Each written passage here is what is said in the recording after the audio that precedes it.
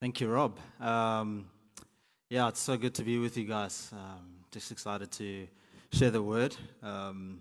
Yeah, very excited to share the word with you guys. Sound like Billy Graham now, but jokes. I don't know. I just feel like it's a bit distant. Can we get everyone just to come a bit closer, at least like 2 or 3 rows forward, just so I can feel like I'm connecting with you guys. Yeah, let's move forward. Thank you, guys. And let's get into the word. Yeah, sure. Thank you, Lord. Um, so, yeah, we've just opened the series now on discernment and ethics.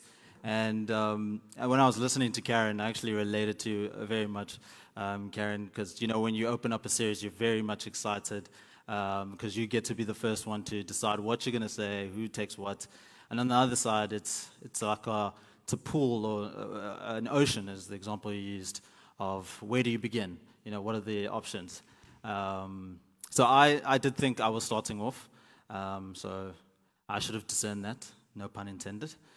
But yeah, I'm very excited to start off. Secondly, on discernment and ethics, and I just wanted to focus on discernment and ethics, but more specifically, what the fear of the Lord has to do with discernment. I'll pick up on ethics next week. So yeah, I just wanted to also now just define fear of the Lord and what discernment and revelation means. So if we can just look at, I'm just going to read out what Google says fear of the Lord means. Fear of the Lord means giving your undivided attention. Another definition over here says to be in reverent awe of His holiness, to give Him complete reverence and to honor Him as the God of great glory, majesty, purity, and power. Yeah. I also wanted to define what discernment meant: the ability to judge well, to recognize and follow God's will, or to distinguish between what is morally or spiritually right or wrong according to God's teachings. And also wanted to read one more thing. Revelation, what does that mean? Is divine guidance or inspiration. It is the communication of truth and knowledge from God to His children on earth. Simply put, it means to uncover what is not yet known, revealing it to be known now. So what I'm going to do, I'm going to split it up into segments of how I'm going to describe, how I'm going to preach my sermon tonight. And that would be like, we're going to focus on fear of the Lord, and then going into what does abiding have to do with fear of the Lord. And then from that, what is revelation from abiding have to do then with discernment. So it's going to go fear of the Lord, abiding, revelation, and discernment. So let's get into that. Just to describe each one of them. Abiding, the way I see it, let me just get this. Abiding, the way I see it is, it might be a weird example, but bear with me here. If you're a mechanic, or let's say you're someone who's very much interested in learning about cars, so you want to become a mechanic, you're going to do everything you can to seek out the information to learn everything about a car, whatever the mechanical industry entails. But you're going to do everything to understand, to discover more about it. You're going to, in a sense, abide with your mentor who teaches you about cars. You're going to do everything you can to abide with this person, to learn everything. And now we get into revelation, because the way I see it is also with relationships. In one sense, I'm on a course there. I won't get into that. Anyway, revelation. When you spend more time with someone, the more you realize, the more you know about this person. So the light starts to click. Oh, I thought about it today, actually. My mom, after 19, 20 years of knowing me, giving birth to me, essentially, she only found out like 2 weeks ago that I don't like green peppers and red peppers. And she's like, so have you only disliked green and red peppers? I was like, Mom, I've never liked them. I've never liked them. That was not a revelatory experience for her.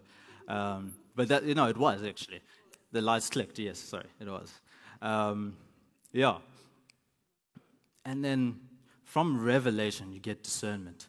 And what do I mean by that? It's this moment when when we get into more of it, is then when you're walking with Jesus, when you're walking in the fear of the Lord, it's this obedience, listening to Him, sitting at the feet of Jesus, and listening to Him. And now you see, you listen, you understand, you see a worldview through the lenses of Jesus.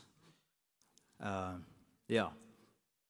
So let me just get my notes in order here. Okay. So now, what does the fear of the Lord do?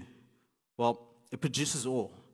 It produces this fear, just to specify, fear of the Lord isn't being in the corner, like so afraid that someone's going to beat you up or hurt you. This fear is a reverence. It's just to give you guys the definition of reverence, a deep respect for someone or something. A deep, deep, deep, deep, deep respect for someone or something. So that's what being in awe of the Lord is. So what does the fear of the Lord do? It produces this awe, this reverence for Him. So that's the first thing. The second thing, it produces faith. True fear of the Lord causes believers to place their faith and trust in Him.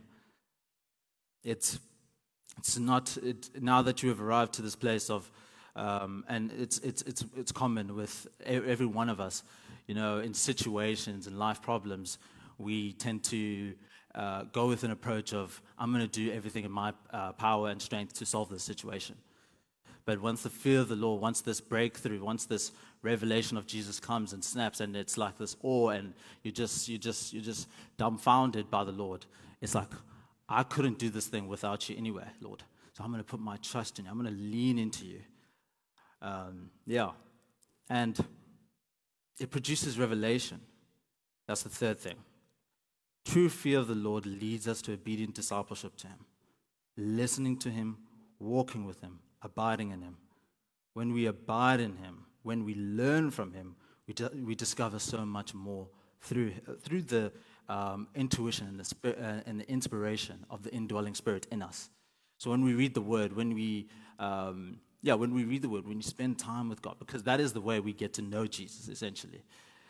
When we read it, we start to understand more about this Jesus character.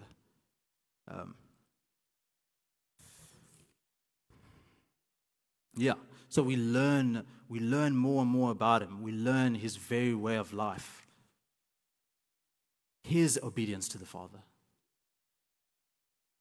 That obedience to the Father, His very way of life, that becomes our way of life when we're in discipleship to Him.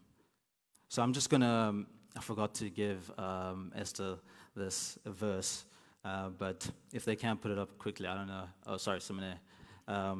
It's Romans 12, verse 2. You guys know it. Everyone knows it, but I'm going to read it anyway for us. So if you guys want to go there in your Bibles, please go ahead and just follow with me. I'm going to pack Romans 12, verse 2.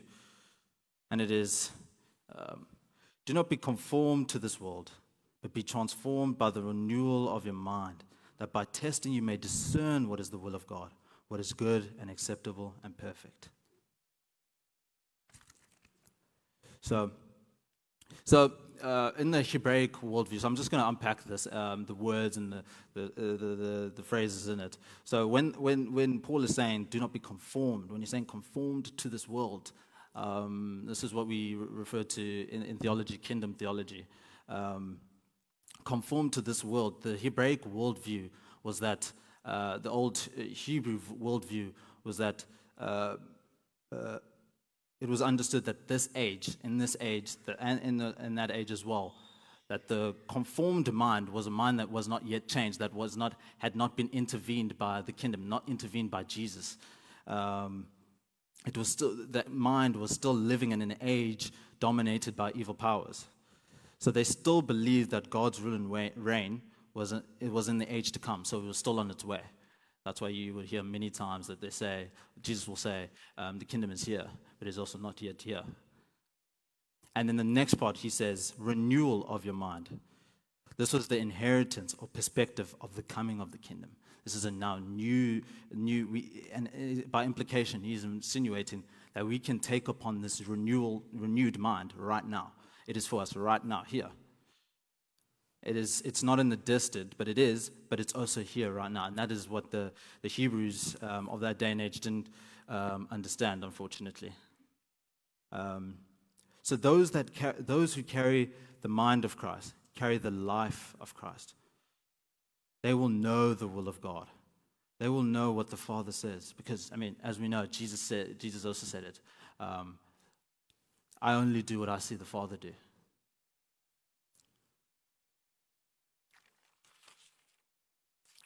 So, I gave 3 reasons why we should fear God. For number 1, we become obedient. It's the reason why we should be fearful of the Lord. We become obedient.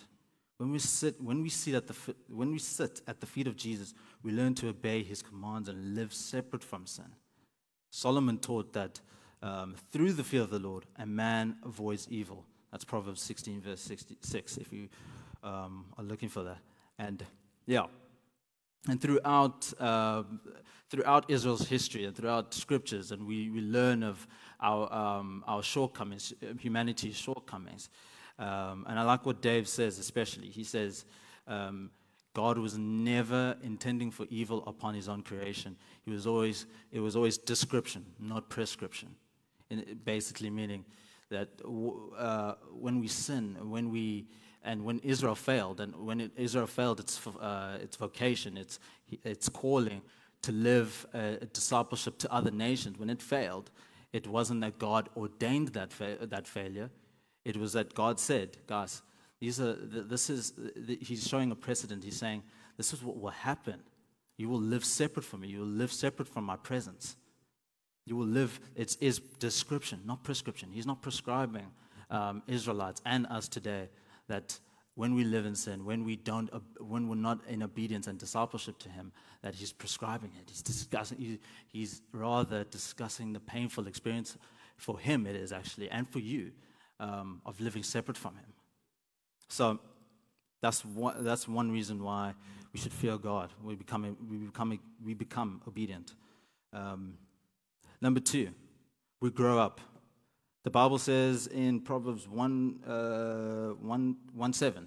I'm just going to read that quickly. Okay.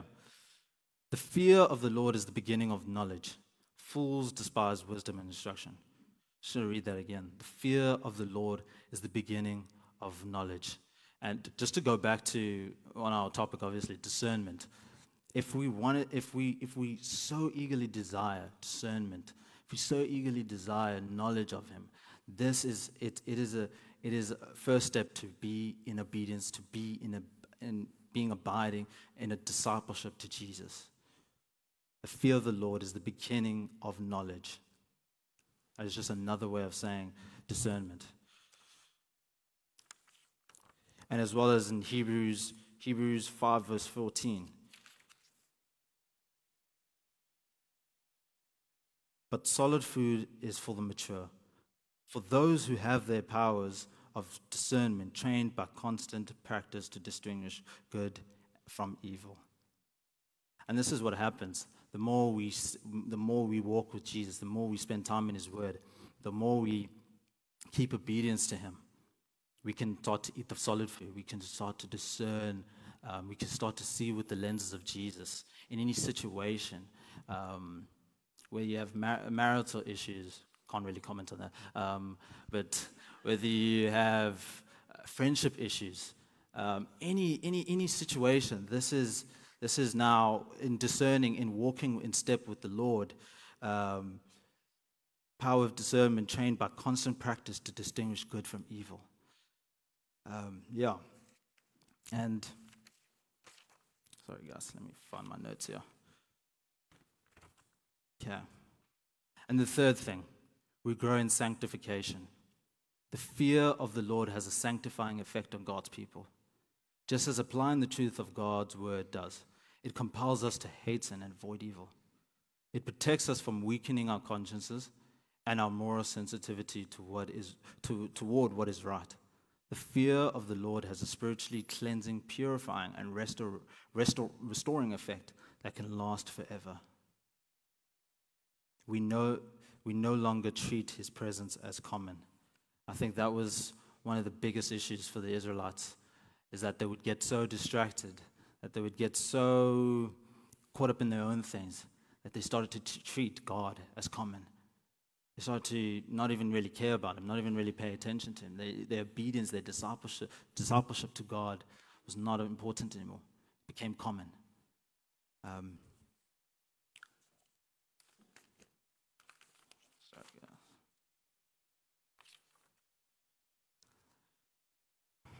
Yeah.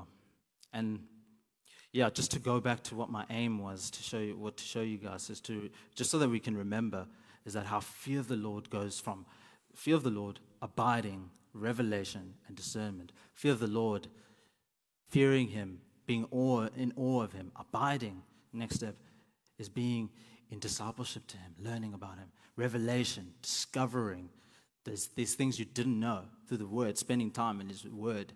And then discernment. Now that's Hebrews 5 verse 14. But solid food is for the mature, for those who have the powers of discernment, trained by constant practice. That's what we must remember. Constant practice, trained by constant practice to distinguish good from evil. So as I end off, it was going to be a really short sermon, but then we'll get into communion right now. I just want to end off on this last point. My aim was to show you that the true fear of the Lord is the revelations upon revelations of who Jesus is, so that we may adopt a lifestyle of Jesus. So that when we've adopted it, we are able to see with the eyes of Jesus, knowing what is righteous and good, because he is good. And just to emphasize this, all of these points end on a intersecting point of intimacy with the Lord, intimacy with Jesus. That is his emphasis at the end of the Gospels, the Bible, the Scriptures, is intimacy with Jesus, his love for you and your love for him. I just wanted to read a quote that I've been doing my historical Jesus studies in SALT at the moment, and a quote that stood out to me was quite profound, and I just thought I should really read it to you guys. And it's by Father Pedro. I think he's a monk, guys. I don't know if he is, but he sounds like a monk. Anyway, so nothing is more practical than finding God. That is, falling in love in a quite absolute, final way. Let me just read that again. Nothing is more practical than finding God. That is, than falling in love in a quite absolute and final way. What or who you are in love with seizes your imagination, will affect everything. It will decide what will get you out of bed in the morning, what will you do with your evenings, how will you spend your weekends, what you read, what you do, what breaks your heart, and what amazes you with joy and gratitude. Fall in love with Jesus, stay in love with Jesus, and it will decide everything. Amen. So, yeah, as we go into as communion, I just want us to just remembering God's goodness of our lives, be thankful for what he has done for us. And I'm just going to end in prayer for us, if that's okay. Yeah.